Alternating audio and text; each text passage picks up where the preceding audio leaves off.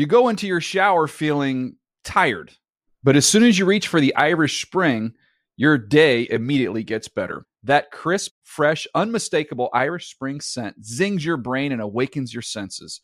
So when you finally emerge from the shower 37 minutes later, because you pay the water bill so you can stay in there as long as you want, you're ready to take on the day and smell great doing it. Irish Spring Body Wash and Bar Soap. Fresh, green, Irish. Shop now at a store near you. Getting ready to take on spring? Make your first move with the reliable performance and power of Steel battery tools. From hedge trimmers and mowers to string trimmers and more, right now you can save $50 on select battery tool sets. Real Steel. Offer valid on select AK system sets through June 16, 2024. See participating retailer for details. Live Nation presents Concert Week. Now through May 14th, get $25 tickets to over 5,000 shows. That's up to 75% off a summer full of your favorite artists like 21 Savage, Alanis Morissette, Cage the Elephant, Celeste Barber, Dierks Bentley, Fade, Hootie and the Blowfish, Janet Jackson, Kidz Bop Kids, Meghan Trainor, Bissell Pluma, Sarah McLachlan. Get tickets to more than 5,000 summer shows for just $25. Until now through May 14th. Visit LiveNation.com/Concert Week to learn more and plan your summer with Sean Paul, Sum 41, 30 Seconds to Mars, and Two Door Cinema Club.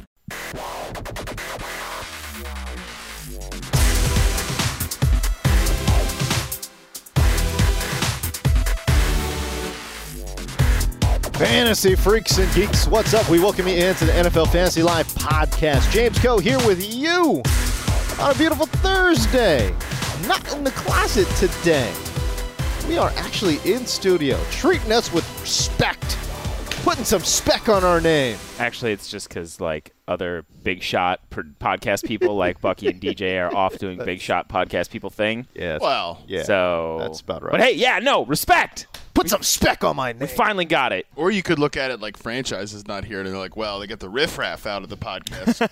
So now we can put him back in the studio. That's a very good point. Franchise not in the building today. James Coe, Matt Franchise not here. Matt Harmon, what's going on, pal? It's tough with franchise not being here. Like when Gelhar was out, he was easy to do impressions of on the podcast and make fun of behind his back. I mean, there's not really as much with franchise. Like he doesn't have like a voice or anything. All right. I mean, the sensitivity levels are definitely down. It's true. The salt levels are. I don't even have a voice. You just make fun of the accent of my people. That's definitely not Alex's voice. Yes. Debatable. Debatable. All right. Thanks for coming to my defense, Chris. Alex Gelhard, what's up, man? How you doing? I'm doing well. It's nice to be in the studio today. It is nice. It always Very feels nice. good to sit in a real place and not be trapped in the closet. Yes, very good point. Producer Chris, what's going on? What's up, buddy? I always like these pods. You know, Yeah. I know that fantasy season's over, but a little freestyle action. Yeah, absolutely. Hey, for whatever reason. There's an echo. Yeah. What is it coming? It's coming off Oh. the TV. Oh, hold on. I can Nope, figure no, this no, out. we got it. Wait, you got Hold the on, remote? here we go. Pause. Mute. Oh, there it is. Okay, now You guys are we're- watching yourself You on know what? television. That's what the You know problem what? is. See, they put I us mean, I back in the wanna- studio, and we're all self-absorbed watching ourselves on the TV. Well, look, I want to look at myself, obviously, but I don't want to hear myself. That's fair. That is insufferable. Do any of you guys like just hate the sound of your own voice? No. When I first started in the business, I did. It was tough. Yeah, I hate it. Yeah. So there you go. Anyways, bottom line, here we are. Okay, so we figured all this out. We got the technical issues. Onto the we're good. We're good. We're good, baby. Bunch of professionals. All right, what are we doing? What are we doing today? We're talking about Coach Speak Part 2, a.k.a. Matt Harmon's piece, When Narratives Ruined Us in 2017. Some good ones. There are some good ones. We'll be talking about Terrell Pryor, Joe Mixon, Adrian Peterson in New Orleans. It will be Matt Harmon's piece, which you can find, of course, online, NFL.com/Harmon. In continuation of that, kind of piggybacking off that, we'll talk about narratives that died. Or did they? Dun, dun, dun, dun. I say you, they did. Alex Smith can't throw deep. We'll debate. Long layoff optimism. We'll debate. Zach Ertz only performs in December. Well, that's not really up for debate. So, narratives that died. Or did they? We shall talk about that. We'll close out with Daily Daps, but we'll start with a long round, believe it or not, of your top fantasy headlines. Breaking news. Jacksonville taking on New England in the AFC Championship game. We broke this game down for NFL Pick'em, which you can watch on Saturday. But, Matt Harmon, we'll start with you. How do you see this game going? Yeah, kind of like we hit on our Pick'em hit a little bit, at least for me. Like, the thing that I'm going to be watching the most here is can the Jacksonville Jaguars limit the quick passing game of the New England Patriots. Right. That's actually been something they've kind of struggled with this year. So if you look at the Jacksonville Jaguars defense, obviously their secondary is great. Their cornerbacks allow, when they're the nearest defender per Next Gen Stats, just a 52.1 passer rating. That's the lowest in the NFL. But that's outrageously low. Yeah. I mean, they have not only they have the two guys on the outside, but even their cornerback, their slot guy, Aaron Colvin, has had a really good year. I believe per Next Gen Stats, he allows like a 77 quarterback rating in coverage. All good guys. You don't want to pick on those players. We know the Patriots are notorious about wanting to attack a team's weakest point. And I think for Jacksonville, if you have to pick a weakness in their defense, it's the middle of the field coverage guys, again, per Next Gen Stats. When the linebackers are the nearest defender when they're targeted, they allow a 103.2 passer rating. That's the 6th highest in the NFL. I think what the Patriots are going to try to do is try to, use they've got 3 running backs in the backfield that can catch passes. Dion Lewis, James White, and Rex Burkhead is expected to be back for this game. I expect to see those guys on the field together, multiple different looks, splitting them out of the formation. They're going to probably try to keep the Jags in the base defense with Paul Posluszny as the middle linebacker. Yeah. Get some of those guys on those short to intermediate routes. If the Jaguars can limit that, I think they got a better shot to win. Brady has thrown 7 of his 8 picks when he takes longer than 2.5 seconds to release the ball. So that's kind of the key matchup I'm watching for in this game. I'm also going to be breaking that down on NFL Blitz today if you want to watch it on NFL.twitter.com. NFL.twitter.com? Yeah, that's it. That's it? That's it. NFL.twitter.com. That is accurate, actually. Wow, I thought you just stumbled. No, that's like n.f.l.com. No, I know where to put punctuation. Okay. But yeah, no, that's where you can watch it there. Good. Or I'll probably tweet it. Telvin Smith and Miles Jack on the outside linebacker spots. Those guys are good athletes, but I don't think they're necessarily thinking about coverage. You know what I'm saying? Yeah. And Paulie P, who, again, a quality player, but not the best athlete in the world. He's old. He's old. Too. Yeah, he's been around forever, man. Yes, indeed. God, I remember he played at Penn State, right? He's a Penn State linebacker. Good Lord, I remember watching him play at Penn State. That didn't seem that long ago. But yeah, no, they as you mentioned, their linebackers. I think they have high quality linebackers. It's just I don't think coverage is necessarily their thing. To piggyback on that point, we brought this up yesterday as well. But opposing teams are only completing less than 50% of their passes on the outside against their to wide receivers, right? To any and all wide receivers, they're only completing less than 50% of their passes, which is again, that's crazy in today's league. Meanwhile, if you look at the running backs and tight ends, opposing offenses have been able to complete 71% of their passes to running backs and tight ends. Now, it's not necessarily great production. You look at the yardage; it's not all that. It's not all that. The touchdowns, again, not all that. But when you start thinking about what the Patriots want to get done, they really, as you mentioned, want to throw to their running backs. Of course, they've got Gronkowski there as well, and I think they'll just keep just moving down the field and just small little chunks here and there. It's a similar defense to what they just faced in Tennessee. Like I was mentioning, like 32% of the pass, like you mentioned, the overall production doesn't look good, but when you look at it in context of what Jacksonville's allowed, 32% of the yards they've given up on the year have been when linebackers are in coverage. That's the 6th highest the 6th highest percentage in the NFL. The team they just faced last week in Tennessee at 34%. Right. So they're right ahead of Jacksonville, and we saw over half of Brady's targets go to running backs or tight ends. I mean, Dion Lewis and James White combined for 17. Gronk had 9, and then there was another tight end, I think Jacob Hostiller or whatever. Or it feels Hollister. Like Hollister, yes. Yeah, he runs the stores. He had 1 target. It feels like 2 Lego pieces going together here. I mean, honestly, and not in a good way for Jacksonville, because this is the soft spot of their defense, and this is the strength of the Patriots offense. So, again, I was on the Patriots side. There's going to be so many interesting third downs. Come up, don't you think? It's cliche, but it's all going to come back to pressure. Like, can they? That was what I was just going to say. Yeah. Like, Tom Brady was sacked 35 times this year. That was the 4th most he's been sacked in his entire career. Is that right? And that was a top 10 figure in the league. But granted, also you have to remember he passed way more times than anybody else in that top 10. He did. He threw the ball 581 times this year. Led the league in passing. Led the league in pass attempts and yards. However, the Jags have a great pass rush. They have 2 guys with double-digit sacks. They have other ways that can pressure you. I mean, because Yannick Ngakoue and Calais Campbell combined for like 27 sacks, I think, and then Dante Fowler's there, Malik Jackson's there. And the Patriots have issues on the offensive line right now. Adrian Waddle returned to practice with a knee injury I saw this morning on the report, but he's already banged up. He's their second-string right tackle. If he goes out, that's going to create a domino effect, and I think that's where the Jags are going to have the most success in this game is putting pressure on Tom Brady. That's where they have to win there. That is the only. I mean, it's cliche, and we say this every time somebody's facing Tom Brady in a pivotal game, but you have to pressure him to beat him because he's older. I mean, I know he's limber and whatever from his diet and his Pilates and whatnot. TB12 method. But he's also banged up. His right hand is hurt. I don't buy that. It's going to be cold. I buy that report 0%. What do you mean?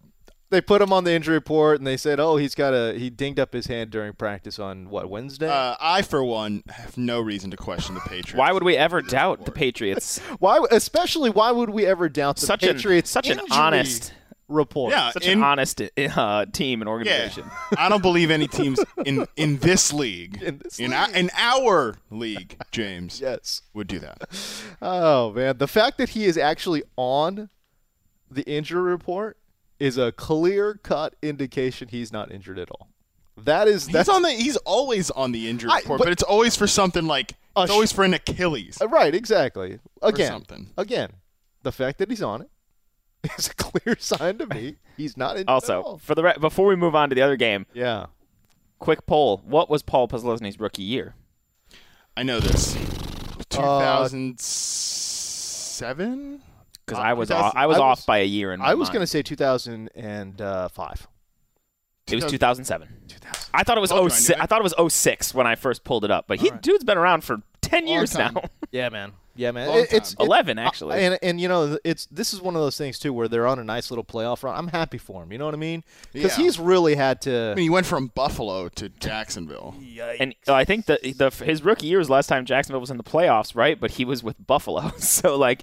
Dude's been in the league 11 years, hasn't sniffed the playoffs. That's what I'm saying. You know what I mean? It's crazy.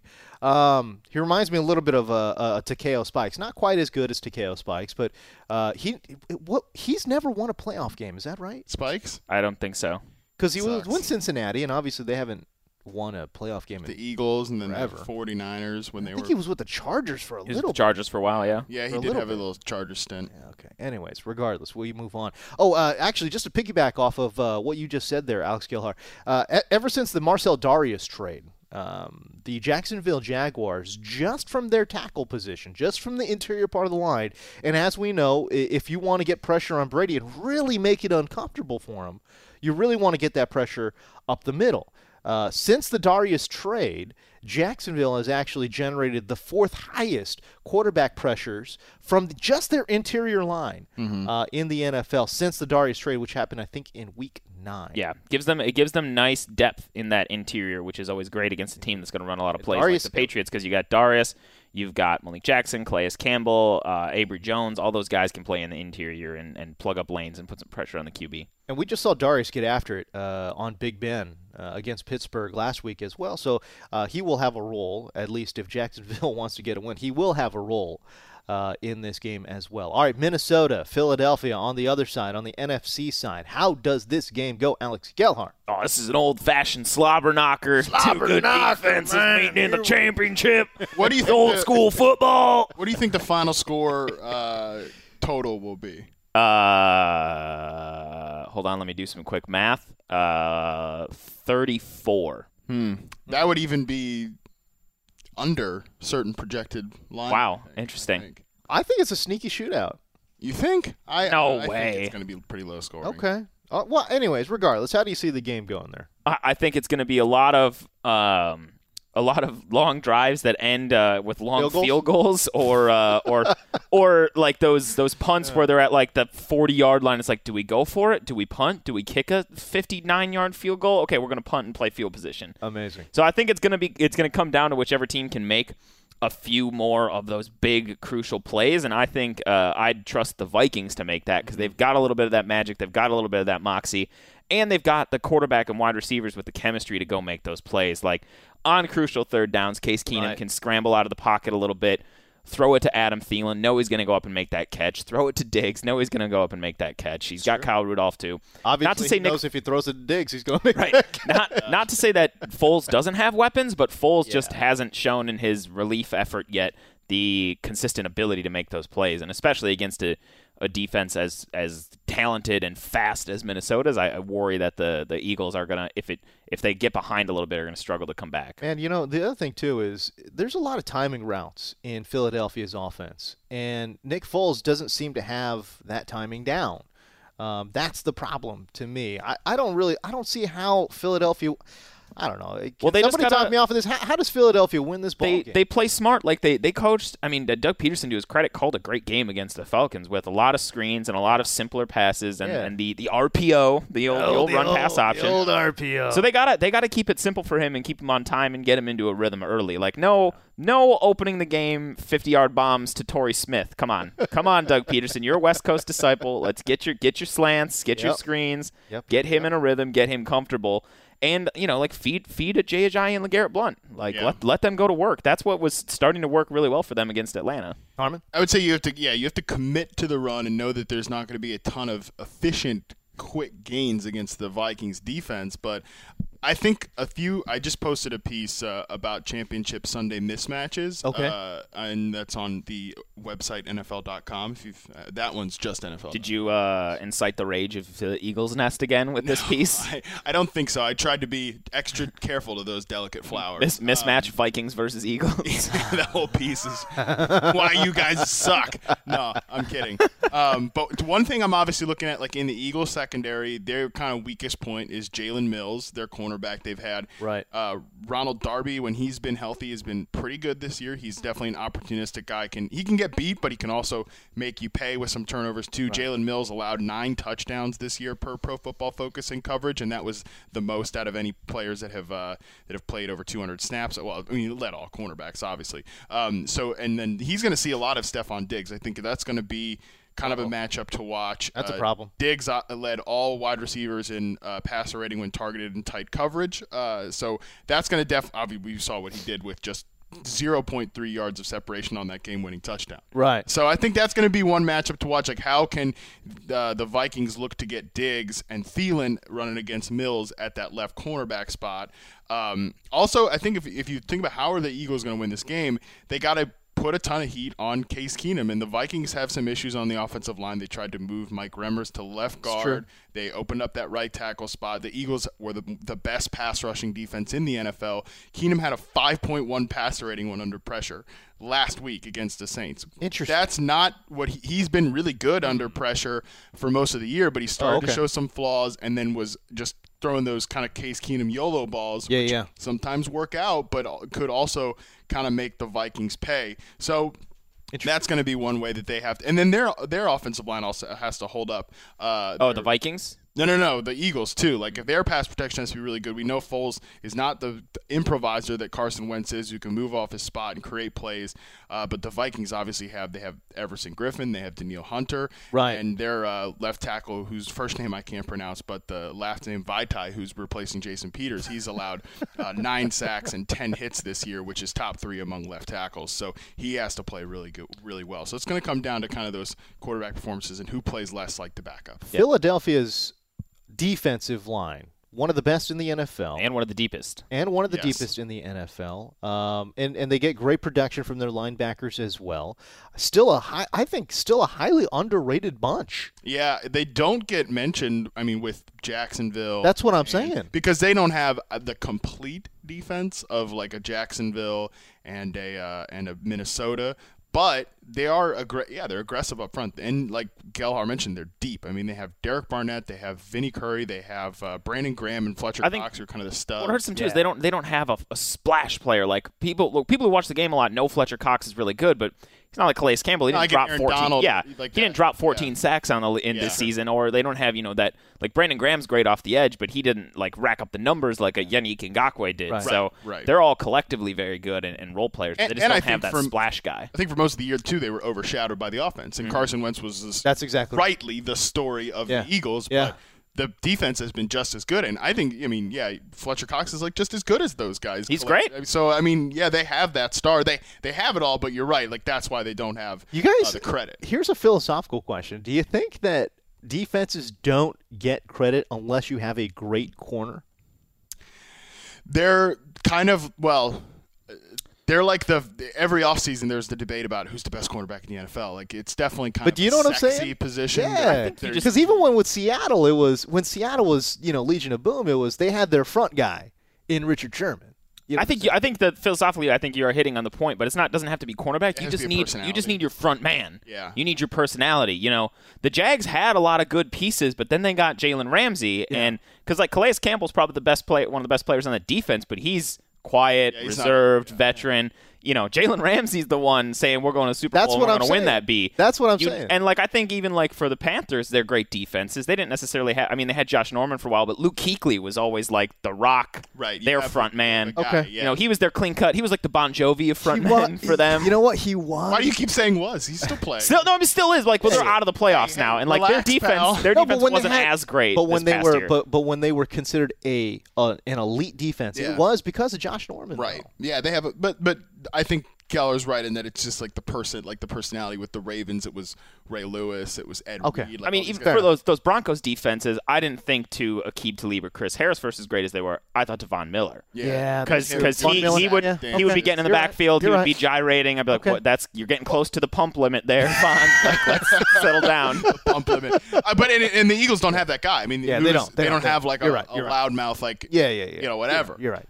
We'll stay with the Eagles here. Pat Shurmur expected to be the new head man for the New York Football Giants when the Eagles' season is at a close. Vikings coordinator. It's fair though because he is an Eagles guy, former assistant. Todd Haley in Pittsburgh out as a Steelers OC. Pittsburgh going with quarterback coach Randy Fichtner, I think so. Yeah. To replace Todd Haley. If you don't know how to pronounce his name, it's because kind of sort of came out of nowhere. Ian Rappaport, NFL Insider, said the relationship between Big Ben and Haley was a factor. I would imagine Haley breaking his hip in a bar fight during the playoffs played a role. Forgot about that. As well. At the Tequila Cowboy, was it? I don't know what it was. I believe that was the. Do we know? I went and did during the playoffs. What are you doing? I went and did some investigative journalism on the Tequila Cowboy. Yes, and how? What were the reviews? I'm not good Yelp reviews. Not good Yelp. Not some good Yelp reviews. So I don't know. TripAdvisor, some 1 stars. Look, I just moved, so I'm kind of constantly on Yelp, looking up places near me, and I've never. And now it's just it's almost like a little weird hobby. I've never been the Yelp guy, but now it's let me dig into it. So I was when I heard Hey, you've left one spectacular review. From the karaoke place. That's right. That's right. The Korean karaoke. What is it you get a free bottle of something if you. Yeah, we got a free bottle of super cheap champagne for you leaving a Yelp review. Leave a review. Yeah, sounds good. So I don't know that there's much. I don't know that there's much to take from the Fichtner hiring because we don't really know any sort of track record. Yeah. And also the benefit is him getting promoted to an offense like this is. Guess what? It's still going to go through through Bell and Brown. Yeah, so. There's probably no real change. Sounds like a comfort thing. Ben lobbied hard for him.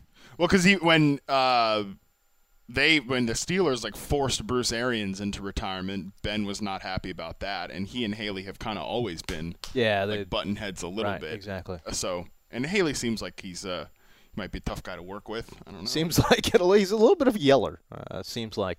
Going back, I didn't even get your picks though. Jacksonville, New England. Who do you got, Gelhar? Jags. Harmon? Jags. I'm going New England. Chris, what do you got? I'm going New England too. New England, okay, 2-2. Minnesota versus Philadelphia. Alex Gelhar, who do you got? Minnesota. Same. I'm going Minnesota too. Yeah, Minnesota. I think Philly has a chance, but throw it's them just, dog masks on. You look at. Never believe I know, sir. I think the trouble for Philly now is they've been dealt such a rough hand, losing Carson Wentz, all this stuff, and now not only do they have to welcome a very very good team into their home stadium, but it's they got the damn team of destiny mojo coming in. They just won on that climactic play. They're playing so loose. It's hard to get by a team like that. That's that good, that well coached, and has that intangible quality going. Guys, we could joke about the Patriots playing the Titans in the divisional round. But if Brady gets through this Jacksonville defense and then happens to meet the Minnesota Vikings in the Super Bowl, and that defense, that's about as impressive as it gets. I don't want it to happen. I'd rather have this Jags defense put him on his back 8 times. I don't know, man. I mean, to me, them getting past, if they get past Jacksonville, I don't think it's all that impressive. I got to be honest with you, man. Because I think the number one reason why I don't think, Jacksonville wins this ball game is, again, can they put up the points? And I know that they've been a high-scoring offense as of late, but against a well-coached, well-coached team with a game plan, are they going to be able to put up those points? Is Blake Bortles going to be able to escape, what pressure? Mistake-free? Escape mistake-free. I think That's just good. going back to what Brady, his bugaboo has always been, good D's. Good D's. Get to him with 4. Yeah, and if you can get Denver's to him with 4, always, Denver, Jacksonville, Minnesota with those A-gap blitzes. I don't know. I think it'd be a pretty impressive road.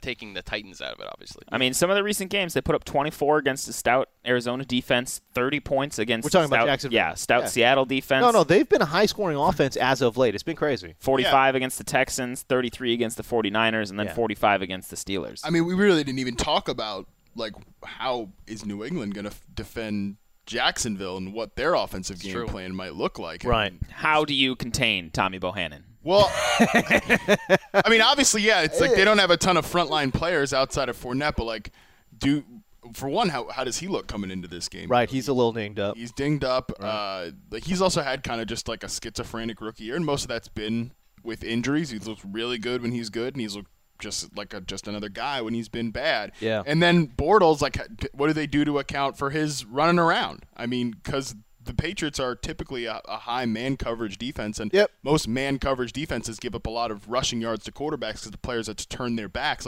Do they leave somebody in to spy Bortles? Because I think if one thing, I don't know, but I think if there's one, because he's not like a designed runner, but it's a lot of it's just he takes off and scoots, and I would imagine that the last thing that Bill Belichick and the Patriots want to do get run all over on by Blake Bortles. It's one thing to lose to him if he just has a great game throwing it, but if they're going to lose because he's ripping off, those he rushes for 86 80 yards again or whatever. I can't imagine that's something I'm interested in. I would love to see, and because I was reading an article about how they shut down Derrick Henry's. They played their base package with their typical alignment and just stacked the box and kind of made Marcus Mariota throw against them. But I would love to see them do that against the Jags, and then have Blake do those read option plays and take off a couple times, just to keep him honest. Because I mean, look, the Jags, they don't have many frontline receivers, but I'm a little more scared of them making big plays if they spread me out versus the Titans. Making them spread it out. So. Well, game plan wise too. I mean, Tennessee's not taking too many deep shots. You know what I'm saying? Right, and the Jags have big play receivers. Yeah, they do. They do. They can go down the field. Keelan Cole for sure. D.D. Westbrook. Yeah. So. All right, there you go. A lot of OC news, by the way, around the league. Jets surprisingly fired John Morton as their offensive coordinator. The Jets, remember, were expected to be the worst team in the league by far, probably the worst offense in the league. I think they exceeded expectations. I think they were a pleasant surprise, both in the NFL in real life and in fantasy as well. Now, again, the Jets did finish fifth with the 5th fewest total yards, but if you take away that game where Josh McCown got hurt against Denver, where they were limited to just 100 total yards, 100 total yards in that game, the Jets would have finished with a very respectable 319 yards per game if you take out that Denver game, which is pretty much middle of the McCown stayed the rest of the season too. They probably would have bumped that up even more. They got pettied hard. Yeah. At the end of the season. Mark Helfrich is the new offensive coordinator in Chicago. He was most recently the head coach at Oregon. He just got fired this past offseason. He is a Chip Kelly. No, he got fired 2 years ago, didn't he? He is a Chip Kelly disciple. I think this could actually. I'll tell you what.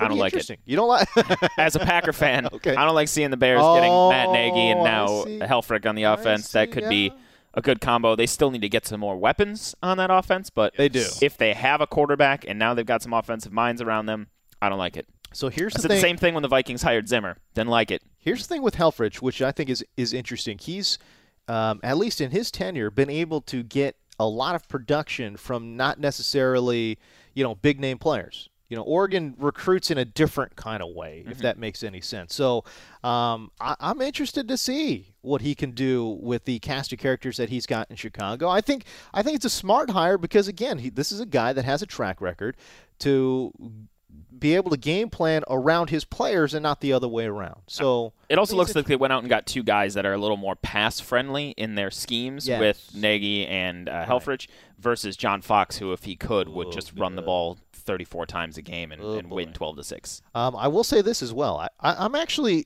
excited about what that means for Jordan Howard because both Nagy and Helfrich have done a really good job at generating advantageous situations for their running backs. So I don't know if Jordan Howard, I get that he's a liability in the pass game. Not necessarily.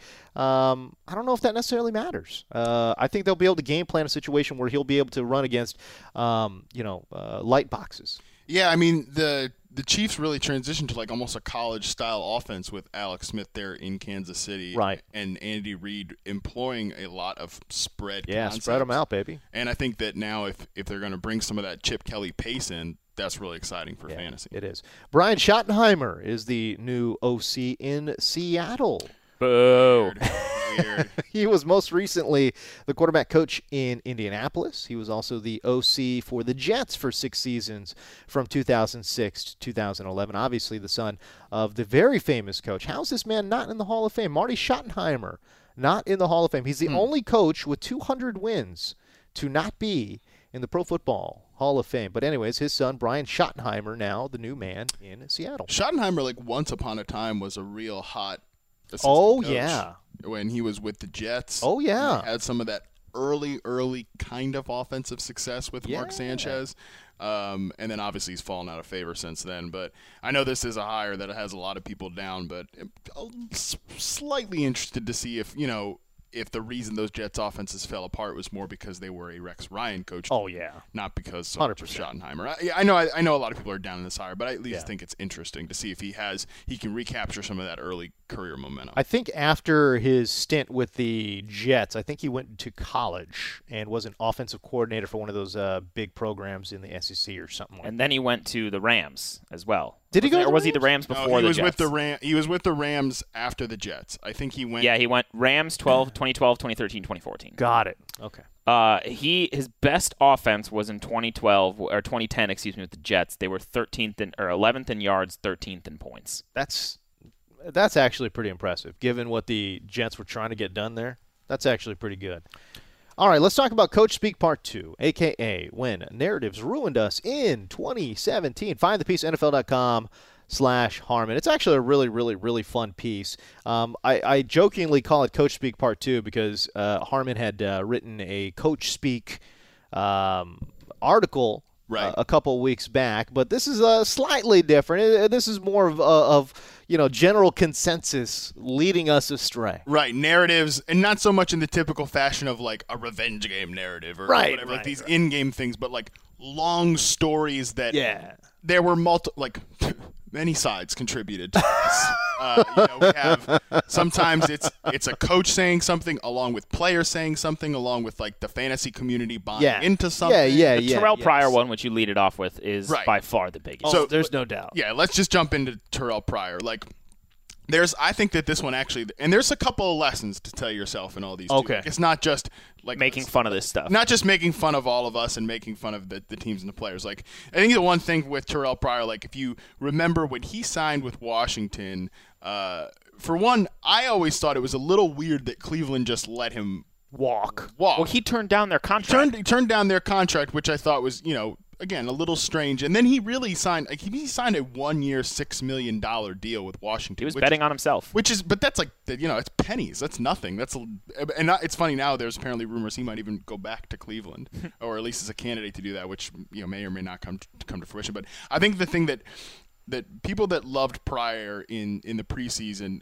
fell victim to like a logical fallacy that often happens with wide receivers. Is like X receiver was productive with bad quarterbacks. Therefore, just imagine what he'll do now that he's playing with X good quarterback. It just doesn't always happen that way, especially when receivers change teams.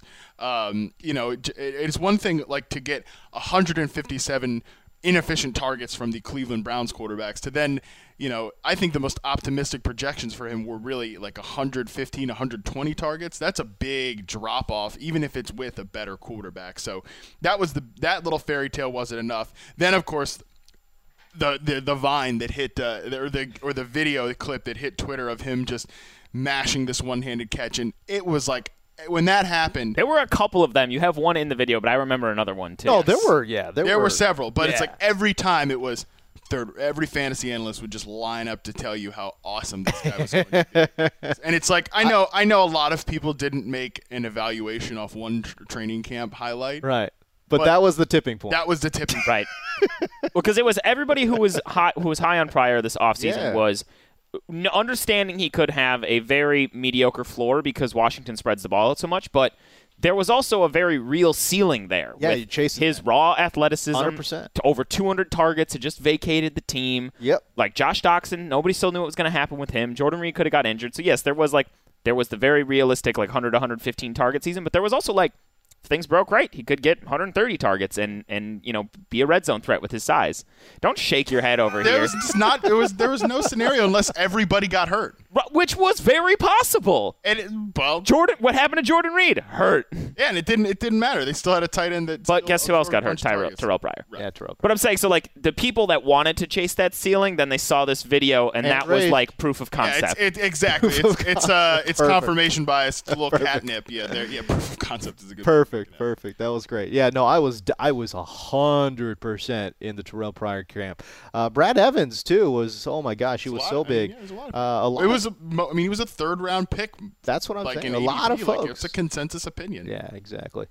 Joe Mixon is the quote unquote most talented running back of a loaded rookie running back class that included Leonard Fournette, Christian McCaffrey, Kareem Hunt, Alvin Kamara. But Joe Mixon, ladies and gentlemen, the title of this section, Joe Mixon, the best back in the draft, but why should I care? If you just search, I even linked to it, just feel free to scan Twitter, just search Joe Mixon talent, and you will see, fantasy analysts, dynasty owners just lining up to tell you how talented this guy was. I found it to be odd. Right, and I think that Mixon's a talented back, but again, who cares when, going into the season, there was really no hard evidence that he was going to be the lead back. Jeremy Hill was getting work. Gio Bernard was still getting work in the passing game. But then because Jeremy Hill went to injured reserve, he actually did end up averaging 17 touches per game from weeks 3 to 11. So you really can't use an excuse of he didn't get the opportunities. He didn't get the ball, and he averaged a sick 3.5 yards per carry, finished outside the top 30 fantasy backs on the year. And you can. He was clearly outperformed by Gio Bernard. Definitely, 100% by any running back efficiency metric. Right. Whether you look at our next gen stats metrics, when you look at PFF's elusiveness metrics, Mixon was terrible pretty much in all of them. And you can the Mixon mega talent truthers will obviously point to the situation being what doomed him: bad offense. Not a great run blocking offense. Changed coordinators early in the season too. Even though I forgot about that. Benefited him. Right, it helped, but still had to adjust. It's an adjustment, but again, that's kind of the point of why this narrative is stupid. Because again, all that talent didn't overcome this situation. More often than not, running back talent doesn't overcome bad situations. So that's kind of my point. Going forward. With running backs, I don't really care about your evaluation of their YouTube clips from college. It's more volume and situation. Volume and situation, and when that meets with when it meets with a talented player, then it can really explode like a Todd Gurley this year. Right. But it can also be doomed if those two things don't line up. The one weird thing about the whole Joe Mixon situation is, and I had been harping on this all year, is the fact that you lose Andrew Whitworth and Kevin Zeitler on the offensive line, and all big of a losses. sudden. Huge losses on the offensive line, and they looked a little bit lost on offense. That being said, there have been a lot of coaching staffs that have been able to work around offensive line woes. I was curious as to see whether or not Marvin Lewis would be able to do that. He had a veteran quarterback in Andy Dalton, and obviously a superstar wide receiver in A.J. Green. So again, we go into the season with some optimism here because Joe Mixon could be walking into a pretty good situation. Could be could be walking into a pretty good situation. So, and obviously the floor kind of fell out from underneath the Bengals, and you get what you get. But Joe Mixon, I thought during the regular season I thought he was abysmal. And again, he was terrible in many games. Same situation, same team, all of these things. Gio Bernard absolutely outplayed him. And I wonder too, this going back to his college evaluation, like I think it got overlooked the fact that he was in a committee with Samaje Perine at Oklahoma. I mean, he had 2 games of over 20 carries in his final year of That's what I'm saying. Oklahoma.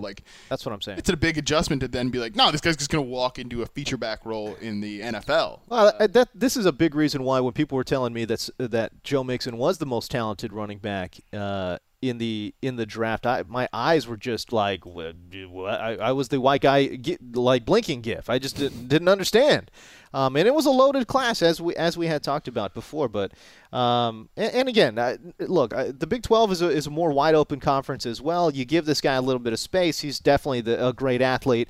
Plus, he came in with all the with all the baggage. You know what I'm saying? Yeah. I wasn't a big Joe Mixon guy. Real quick, spinning this ahead to next year, I'm wondering how Cincinnati's going to approach this backfield because Giovanni Bernard is still under contract, but I actually believe they have an out after this year. Jeremy Hill is no longer under contract. Right. So do they want to get rid of Bernard, or because he performed so well, keep him and potentially give him more work as they maybe groom Mixon? I think that's the most logical step, but I'm going to be fascinated to watch once the degenerates start drafting on the websites, that open up after the Super Bowl, like where Mixon and Bernard are falling. And Mixon's going to go higher.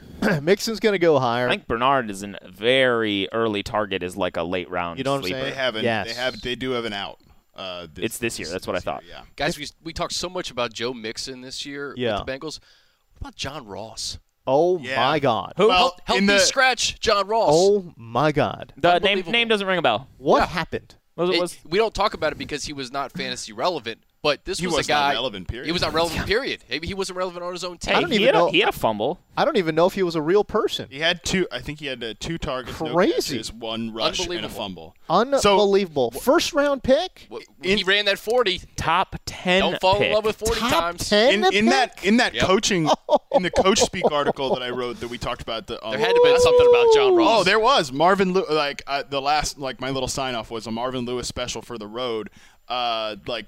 Marvin Lewis said after they took him in the draft, he called Ross an all-around football player, not just a speed guy. But 6 months later, did the very same Marvin Lewis say to the media in regards to that very same John Ross, he let me down in a striking public shaming of his oft-injured rookie receiver. He was bad. Just terrible. He was so bad. It was amazing. Adrian Peterson in New Orleans.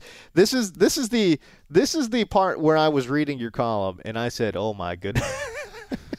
Well, this part is lengthy too, but tracking the whole thing is amazing. That's what I'm saying. But it was so lengthy and so detailed. I was like, "Oh my God, Adrian Peterson has hurt you, Matt." Well, so. Well, you were one of the people that did kind of buy into him. I did. It's not even that I bought into all of these narratives. I just bought into he's a goal line back in a good offense. But this story, it's just one of those things mid writing, it just kind of came to me, and I did. It ended up being so long I actually cut out 2 or 3 more narratives I was gonna write because I was like, so funny. So I basically made the analogy that. Please read his piece just for the Adrian Peterson part, because again, you will see the hurt and the pain in the writing, and it's great. I basically made the analogy that Adrian Peterson and the Saints were like that doomed couple, your 2 friends, that get together that just aren't right for each other at all. But they try to convince you throughout their relationship that, no, we're actually really good together. So April 2017, Sean Payton indicates that Adrian Peterson will have a clear role. We're a great fit. We just know what we want, your 2 friends say to each other. They proclaim it all too earnestly. Remember this specific part because it does pay off later. May 2017, Adrian Peterson is working on his pass-catching ability. We've heard this story every offseason since Adrian Peterson was drafted 100%. In 2007. Again, just a hint for all you kids out there, all you love lust folk, if you have to change who you are at the core of your being, this is probably not a relationship that you need to be in. Adrian Peterson has never been an asset in the passing game, and it didn't make any sense for the Saints to sell him that way. But it continues. Early June 2017, teammates gush over Adrian Peterson in OTAs. All right, fine. You posted a few great-looking Instagram pictures of you two. And they were cute. We get it. Like, the filters looked real good. People were starting to kind of be like, you know what? Maybe this might actually work. It convinced a few people. Mid-June 2017, Adrian Peterson believes Drew Brees will help him improve as a pass catcher. Still working on it. It's still going to happen. This big difference that we have, it's not that bad. It's not that bad. This next one was so outrageous. July 2017, Adrian Peterson wants to surpass 500 receiving yards on the season. I think I fell out of my damn chair when I read that headline in the summer. And this is when your two friends, they start to get a little too ridiculous. Okay. She's starting to wear some polo wardrobe because but that's not really the style she's normally wearing. She's changing her clothes. He's going to plays with her, even though he thinks that like the most great theater is the vintage episodes of Cheers. This 32-year-old running back, suddenly he's going to do things he's never done. It's just not going to happen. Come on. Early September 2017, Adrian Peterson glares at Sean Payton on the sideline after running for 18 yards in his revenge game against the Vikings. Now this is when we're at a point of no return in the relationship. Yep. This is their first big public fight. It is. It's beginning of the end. It's brutal. It's ugly. This is when there's really no coming back from it. But none. They will still try. They will still try. Yes. Mid-September 2017, Sean Payton says he doesn't believe they ever discussed featuring Peterson. Remember when he said they'll have a clear role? What? Here's your payoff. Early October 2017, Saints running back coach Joel Thomas thinks it's just a matter of time until just a matter of time, baby. I wish you weren't a liar. Just a matter of time. Isn't working. They know this isn't working. Yep. But that doesn't mean that these two jilted lovers can't have one last good night together. Okay. Over dinner at a restaurant, they shared an important memory in their early days. They'll look at each other fondly. He remembers her cute sneezes and piles of theater critic books and a faint chuckle of endearment. She thinks of his insistence. Black is her color, not the pink. How he'd get around to putting these clothes in the hamper with an eye roll, but one tinged with a hint of fading affection. The couple heads home together, one last time with a few empty words, both knowing their overdue separation isn't far down the line. Mid-October 2017, the Saints ship off Adrian Peterson to the Arizona Cardinals for a conditional 6th-round pick. That's right. Traded him for nothing. It was just like, it's such a, like, what a journey. Just going through all of those headlines again, it's like, wow, what a journey. Because if you look at going into last week's game, you just remember, like, you kind of like, oh, damn, that's right. Adrian Peterson did play for the Saints at one point this year. Crazy. By the way, speaking of his pass catching ability, I think he had 4 drops on 19 targets. That's not good. They were working on it. They were working on it. How many yards did he fall short of 500 at? That's the real question. What did he have, like 100? Not even. I mean, well, Please. he said he wanted to catch 500 yards. There's no way he had 100 receiving yards. I don't know. Well, he only had 19 targets, so I mean, I guess that's not feasible, but I don't know, whatever. Anyways, narratives that died. He had 70. 70. So I was close. It's close enough. Narratives that died, or did they? Let's burn through these very quickly. Zach Ertz only performs in December. Nope, that one's dead. Destroyed. Alex Smith can't throw deep. Now, this is an interesting one because he had a lot of long touchdown passes, but he was the highest rated Pro Football Focus. He had the best passer rating on deep downfield throws, 20-plus yard throws. So I'm interested by this though because again, his average depth of throw was still not that great, right? Mm-hmm. He was just hyper efficient when he would go downfield. So that's the interesting part going forward. I mean, did he have just one? That's what I'm saying. Magical season. Was it? I don't know. Well, and where are we going to find out the answer to that next year? Is it going to be in Kansas City? Obviously, I think you can't discuss this. Again, he led all quarterbacks in deep passing yards. Yeah. In deep passing touchdowns, he tied with Russell Wilson there, and deep passing quarterback rating, which is so interesting. And even Pro Football Focus's accuracy rating on deep passes. But how much of that is Tyreek Hill? Obviously, you can't. That's what I'm saying. You can't discount that. Like his first year as the starting receiver. Even Travis Kelce to a degree. Absolutely. So, Is Smith just? Was this an outlier season? And where is he gonna be playing next year? I would think it's an outlier season. I hope he comes back with KC. It's a smart football move to bring him back. I mean, they've got everybody cost controlled. I don't understand.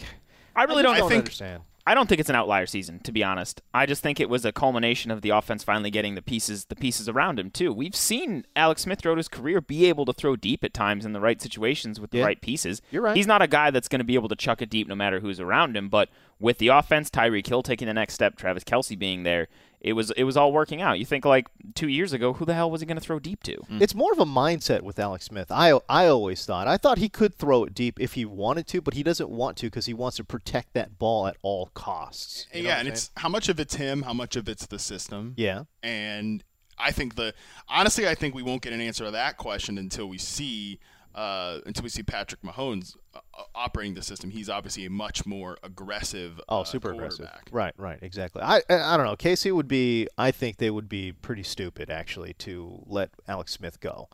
They got Patrick Mahomes. I mean, cost control. It doesn't matter. Who cares? Just have them both on the roster. What difference does it make? I don't get it. All right, that being said, long layoff, optimism. You wrote this one in here, Matt Harmon. I did, because this one, every year, there's always at least one player. Martavis Bryant. Like long layoff optimism. And I even mean more like suspension or injury related. Like in 2016, I remember it was Deion Lewis. Like people were like, oh, Deion's back. Like he's going to get rolling. And he never did really until the postseason. Thomas Rawls. This year was Doug Martin. People took and I was one of them. I bought in hard on the Doug Martin thing. Unfortunately, he didn't. He did make it into the narratives piece, but like he was another one that it was sold like, oh, this is going to be like 2015. He's going to come right and he could be great again. He did look great in his first game. He ran well, got the touchdown. I was like, it's happening. Yeah, nope, it's not. I mean, he was legitimately terrible the rest of the year. So bad. And you had to sit on him for 3 games as he was suspended to start the year. And you had to sink like a 5th-round pick to get him, too, because everybody started like sniping each other round by round, slowly but surely up the ADP. Yeah. So that's one that I would like. I want to be done with that narrative, but I don't think people will ever be done with it. No, you're not going to be able to quit it. There's always going to be somebody that hooks you back. Oh, for sure. 100%. And I think there are some guys that it's worth it, like a Le'Veon Bell when he's going to miss a couple games to his suspension because he's Le'Veon Bell. He has a secure role. He's going to come back. But like for these second-tier running backs or whatever, forget about it. I'm just like, I know it's like, what are you waiting for? Yeah. You know, if I'm willing to wait those 2 to 3 games or whatever, or longer at the start of the year, if I know when on the other side there's going to be like a top 5 back. Martin was never, even in the best scenario, Martin was never going to be a top 5 What a strange career Doug Martin's had too. Like when you just look at his year by year totals and think of the ups and downs of like how good he was, injuries, suspensions, like he's probably going to get cut this year. Oh, definitely. Oh, for sure. A fresh start might be good for him though. I agree with that. I think that, and again, the Tampa Bay offense this year, it cannot be overstated how dysfunctional their offense was. They were among my top when I wrote that disappointments piece. It was a lot of them were individual players, but Tampa. Three offenses made it collectively, and they were the Oakland Raiders, the Tampa Bay Buccaneers, and the Tennessee Titans. It was so bad. And again, Dirk Cutter. I mean, come on. I don't get it, man. Anyways, here's the last narrative that died or did it. Wide receivers need a good quarterback to produce top numbers. So we always, like at the end of the year, we always try to have these, like, what did we learn? Like, what lessons did we learn from fantasy football at the end of the season? Yeah. And last year, it felt like I heard over and over again, like, I'm done drafting these wide receivers with bad quarterbacks. Because I think a lot of people were stung by Allen Robinson with Blake Bortles. Right, Nuke. And DeAndre Hopkins with C above. All obviously mostly Brock Osweiler. Right. I think most people were, but like if you look at this year, top 10 in PPR points. Okay. You've got DeAndre Hopkins. We know he has, again, bad quarterback play all throughout, except when Deshaun Watson was in there. You have Larry Fitzgerald, who endured bad quarterback play and was productive throughout. You had Jarvis Landry with Jay Cutler playing terribly. Matt Moore. You have and Adam Thielen. Obviously, he had a good quarterback this year, but still, like, again, he got good quarterback play. You got good quarterback play, and that's the thing. Like, if you had gone into the season being like, Case Keenum is going to be the quarterback for Adam Thielen and Stephon Diggs. Like, again, with that mindset, you would have been all the way out. Yeah. Goodbye. So that's just something like I'm just kind of forget that narrative going forward and think, or we'll see next year. Like, does the narrative die or whatever? Like, But for me, it's like how good these receivers were, and for most of them, volume. The theme is volume for all these guys. I mean, Hopkins 175 targets, Larry Fitzgerald 161 targets. Same with Jarvis Landry, 161, 143 for Adam Thielen, and like those are the guys like they were able to boost up their stock and join these guys with good quarterbacks like Antonio Brown, Keenan Allen, Michael Thomas, Julio Jones, etc. Okay, there you go. Let's close out with a round of daily daps. Daps. I like turtles. Alex Gellar. You're mixing up our drops there. I am. Our highly spectacular yes, drops. Yes. Yes. Alex Gellar, kick us off. I'm going to dap two things. First one is just barcades in general. I love barcades. They've been making a comeback. I'm glad they're expanding to other cities. Yeah, like Great. my sister said they added one in Minneapolis now. Oh, awesome. There's a couple that are awesome in Chicago. And when my family was in town, we went to the one downtown called 82.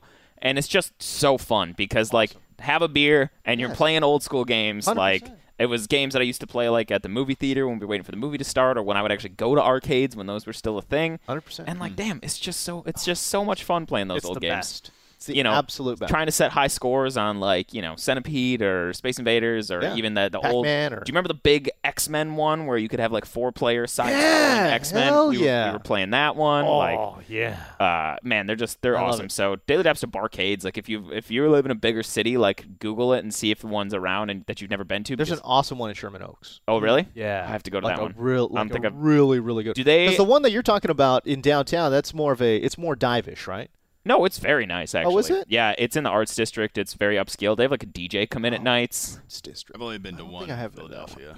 They're so fun, though. Yeah, but the one there's another one that's actually not named in Koreatown. It doesn't even have a name. I've been to that one too. I think it's called like the Blue bar Ghost has or no something. name? Yeah. No, it's I forget what it's called, but I think my buddy's uncle works there, is like a part owner of it, and he took me there one time, and it's literally like a hole in the wall, basically. Underground. Oh my God! And they only have like I don't know, like eight or 10 machines. Maybe it's not as big, but it's a fun one. But yeah, if you live in a big city or have never been to one, or you're traveling somewhere, just see if there's a barcade around because it's such a blast. It's so much fun. It's a total nostalgia trip.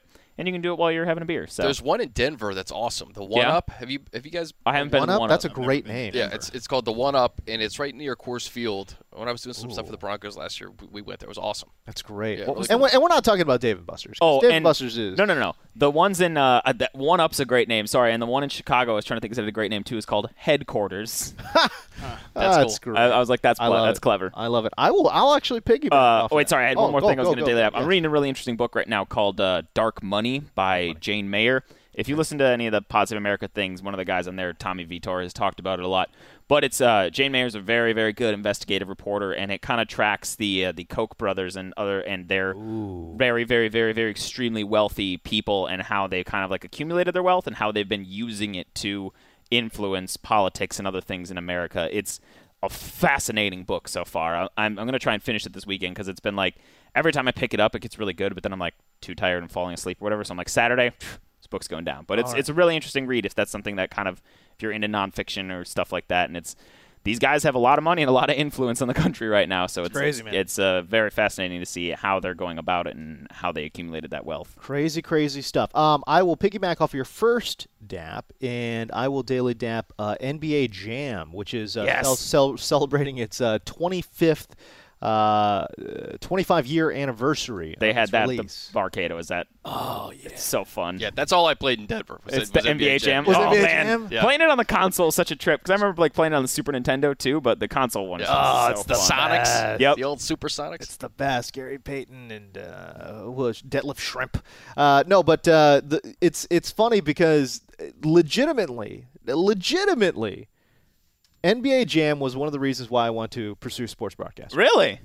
But for the broadcaster things they said during the game? He's heating up. He's heating up. Boom shakalaka. Like, I don't know why. I thought it was so fun, man. I don't know, man. Well, you were probably too young for NBA Jam, weren't you? Yeah. And you didn't give any craps about basketball, I'm assuming so.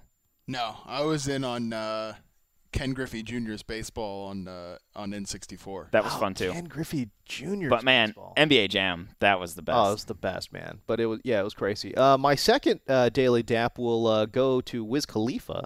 He's still doing things? Yeah, oh yeah, he's still out there doing things. Right. But he, this came out a year ago, but I just ran across it on the YouTubes. But he does a freestyle over Adele's "Hello," and I'm thinking, oh, this is just gonna be atrocious. It's really good. It is really, really good. Interesting. Wiz Khalifa doing a freestyle over Adele's "Hello." He absolutely kills it. Go find it online. It's a Power. It's a Power watch this 106. later. Yes, it's a Power 106 video. But yeah, go check it out. It's really fun. And again, I came in with like this is going to be abysmal, but it was awesome. So there you go, Matt Harmon. What do you got? So I got a couple music daps from. I was scrolling through NPR's Tiny Desk concerts. I love the Tiny Desk. Yeah, oh my God, those are so good. Yeah, those are so great. And a couple of the good ones I saw just the last few days. Well, the first one, it's this singer named I, but it looks like it's spelled Ahi. AHI, all caps. He's got an incredible voice, like very kind of soulful, but a little gravelly too. Definitely check that out. Yeah. And the second one, Julian Baker. I actually heard Greg Rosenthal mention her on the ATN podcast too. It was like the day after I was listening. I was like, oh, cool. Like she's got, unbelievable. Like probably one of the best singing voices I've ever heard. Just very like. Stuff seems a little dark, but like good piano, just like one solo guitar and like her singing. It's really, really good. Like I would recommend actually before you go listen to her stuff. Okay. Actually find that Tiny Desk concert segment, and she's just this tiny little like blonde girl. Blonde and a tiny desk. Yeah, very powerful, very, very powerful voice. I was actually listening after my pod was finished. I was listening, walking into work. I was putting some of that on. I was like, my God, like just an incredibly talented person. So yeah, if you you can literally crush an hour easy just watching NPR's Tiny Desk. Oh yeah. Oh, they're so good. I was doing that. So good. They have such interesting artists come on there too. That's what I I'm was saying. doing that instead of working for an hour here the other day. And you get non-traditional people like T-Pain had an amazing Tiny Desk session. That's insane, yeah. Chance the Rapper had a great Tiny Desk session. So it's non-traditional, folks come through there and they kill it too, man. It's really interesting. It's really, really interesting. That's like a YouTube time waster that you can just get on. By the way, the T-Pain one was without auto-tune, obviously, because it's recorded live. And he did it really, really well, which I was surprised by, which, of course, led to the question of why doesn't he just sing like this normally? Like, what does he need auto-tune? Because the auto-tune stuff's Because fun. it's T-Pain. You know what I'm saying? Like, I don't get that. Producer Chris, what do you got? You know what? I'm going to dap a certain segment of NFL fans. We've seen over the last few weeks. For instance, Todd Gurley. Fantasy owners of Todd Gurley, they gave to Shriners, one of his charities. This is a good call. I was thinking about it too. That was awesome. The Andy Dalton and Buffalo connection, right. how the Bills gave to Andy Dalton's foundation. And then just recently, Thomas Morstead. So that crushing loss the Saints had, everybody left the field. Yeah. And it was mandated that 11 guys needed to come back out for that extra point. Yeah, they were putting their pads back on, literally. So the officials are trying to get 11 guys to come out there, and Morstead was like the first guy to volunteer playing linebacker, for basically an untimed down. Yeah. And Vikings fans saw this and really took to him coming out and showing that sportsmanship and the toughness after such a crushing defeat. And they started donating to his charity, which is called What You Give Will Grow. I think it's for kids battling cancer. Okay. So he said, I appreciate the love. If you guys get to $100,000, I will donate it to a Minnesota hospital. And boom, just like that, $100,000. Wow. That Vikings fans donated. So we get $100,000 up and down about wins and losses, but it's stuff like this, man, that just makes it really, really cool. And did you see too that Bengals fans donated to Blake Bortles' charity? Yes, just because he knocked the Steelers out of the playoffs? Yeah. Like there have been so many of those at the end of this year. It's been a really nice footnote by the way, on this thing. Just to piggyback off that, a Jacksonville bakery sent Big Ben 7 turnovers and sent it to Pittsburgh, sent it to their practice facility and said, Ben, thank you for the 7 turnovers. In turn, here's 7 turnovers for you. Oh, amazing. Well, A+ troll job. Yeah. That's why we need Jacksonville in the Super Bowl. We need Duval. That's what we need. We do. We need it. It'd be so fun. Oh, my God. I'd have maybe Viking Skull Chan versus Duval. Bro, don't get me wrong. I'm picking the Patriots, but I am rooting my ass off. That's true. Come on. Let's go. What a great show we had today. For producer Chris, The Whiz Kid from Wisconsin, Alex Gelhar and Matt Harmon. I'm James Coe. We'll see you on Monday. No franchise. See you later.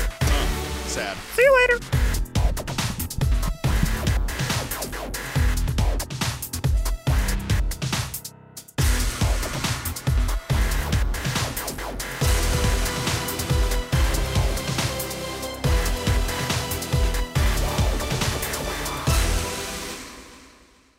You go into your shower feeling tired, but as soon as you reach for the Irish Spring, your day immediately gets better. That crisp, fresh, unmistakable Irish Spring scent zings your brain and awakens your senses. So when you finally emerge from the shower 37 minutes later, because you pay the water bill so you can stay in there as long as you want, you're ready to take on the day and smell great doing it. Irish Spring Body Wash and Bar Soap. Fresh, green, Irish. Shop now at a store near you. Live Nation presents Concert Week. Now through May 14th, get $25 tickets to over 5,000 shows. That's up to 75% off a summer full of your favorite artists like 21 Savage, Alanis Morissette, Cage the Elephant, Celeste Barber, Dierks Bentley, Fade, Hootie and the Blowfish, Janet Jackson, Kids Bop Kids, Meghan Trainor, Bissell Pluma, Sarah McLachlan. Get tickets to more than 5,000 summer shows for just $25. Until now through May 14th. Visit LiveNation.com/Concert Week to learn more and plan your summer with Sean Paul, Sum 41, 30 Seconds to Mars, and Two Door Cinema Club. Hey guys, back at the playground again, huh? Yep. You know what this playground could use? A wine country. Heck yeah, and some waves so we could go surfing. Oh, yeah. Love that. A redwood forest would be cool. I'm in. Ski slopes. Let's do it. Can a girl go shopping? Yeah, baby. Wait. Did we just invent California? Discover why California is the ultimate playground at visitcalifornia.com.